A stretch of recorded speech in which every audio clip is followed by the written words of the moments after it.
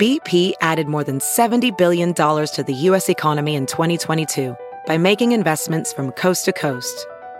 Investments like building charging hubs for fleets of electric buses in California and starting up new infrastructure in the Gulf of Mexico.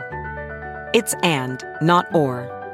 See what doing both means for energy nationwide at bp.com/investing in America.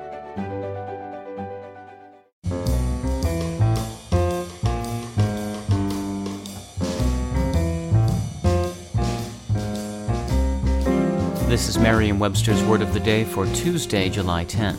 Brought to you by Merriam-Webster's Collegiate Dictionary, 11th edition. Available from your favorite bookstore or online at www.merriam-webster.com. The word of the day for July 10th is fraught, spelled F-R-A-U-G-H-T. Fraught is an adjective that means full of something or accompanied by something. Here's the word used in a sentence. The doctor warned her patient that the experimental procedure was fraught with problems. The first instance we have on record of the adjective fraught is from a poem written in the 1300s about Richard the Lion-Hearted. That verse says that a large ship was fraught, or so heavily loaded that it could barely sail.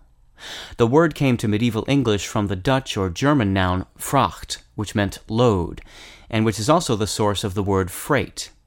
The noun fraught originally meant load, and a related verb, fraughten, meant to load, meanings still retained in Scottish English with fraught as both verb and noun. For centuries, fraught continued to be used only of loaded ships, but its use was eventually broadened.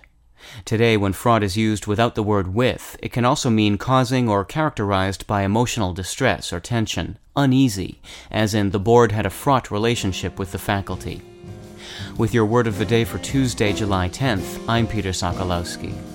For more information, visit Merriam-Webster online at www.merriam-webster.com.